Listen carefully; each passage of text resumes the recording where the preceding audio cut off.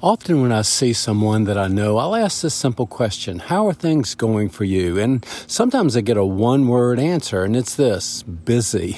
They talk about how busy they are, how they've got so much going on in their life, it's difficult to get everything done.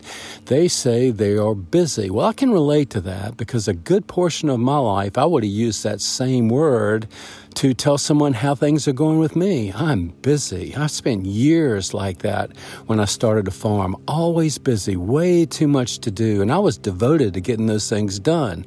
Planting season, harvest, taking care of the crops, repairing equipment, building shelters for the animals, taking care of the animals, a long list of things that kept me busy.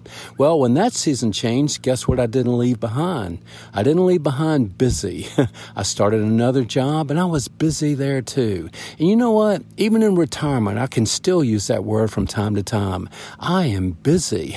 So much of that is self-inflicted. That's not scheduled pressure from without. It's things I want to do, things I've committed to do, things I need to do. Regardless of how important they are in the greater scheme of things, they all add to the schedule, and I'm busy. Well, that can be a real enemy. It can hold us back in lots of fronts. It's hard to do well in the things that are most important if we've always got too much to do. Well, that applies spiritually as well, and that's been especially on my heart for about the last month. I have a busy mind. We can have a busy schedule, and that can be a detriment to our spiritual health and growth, but a busy mind, whoa, that is a real enemy to me. I can sit down in the morning, way before light, and open my Bible and start to think about, what God might have for me, what He might want to tell me or teach me from His Word. And guess what I'm confronted with? A busy mind. My mind is just racing. It's going everywhere. And this became especially true to me on one particular morning. I use a Bible app. I listen to a narrated version of the scripture. I just hit the play button. The narrator reads, and I follow along. And when I finished a particular passage one day, guess what I realized?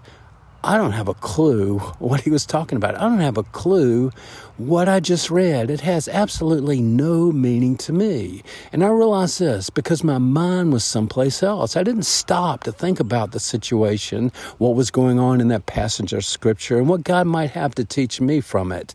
I was so busy in my mind that I hadn't accumulated anything positive from my morning devotional. Well, then I realized this. There's a play button that I push to start, but there's a pause button that I can stop anywhere along the way. I can hit that pause button and I can focus. I can say to myself, I need to think about what I'm reading here, what I've just heard from the Word of God, and ask God to speak to my heart about that. I can think about the situation. I can think about times when I might have been in that similar situation, and I can ask God very deliberately to speak to my heart, to help me to learn from His Word. But I wasn't able to do that routinely. I have to learn to hit the pause button, to turn off my busy mind just long enough to let the Word of God sink in and let the Spirit of God speak to my heart. That pause button is so important in our spiritual progress. We've got to learn to hit pause and hear from God. Well, that's easier said than done for me. It's very difficult. I have to be very deliberate. I have to make a special effort and focus on this. I'm using this time to devote myself to the Word of God and to hear from the Spirit of God. This is a devotional time, and I want to be devoted, and I'm going to need to turn off my busy mind. I need to hit the pause button. Well, that's always a frontier. There's always room for improvement because we're so busy. Our schedule is busy, but our minds are so busy also. And we need help from God. We need help to find that pause button and learn how to use it. Well, that's what's on my heart this week. That's what I'm praying about.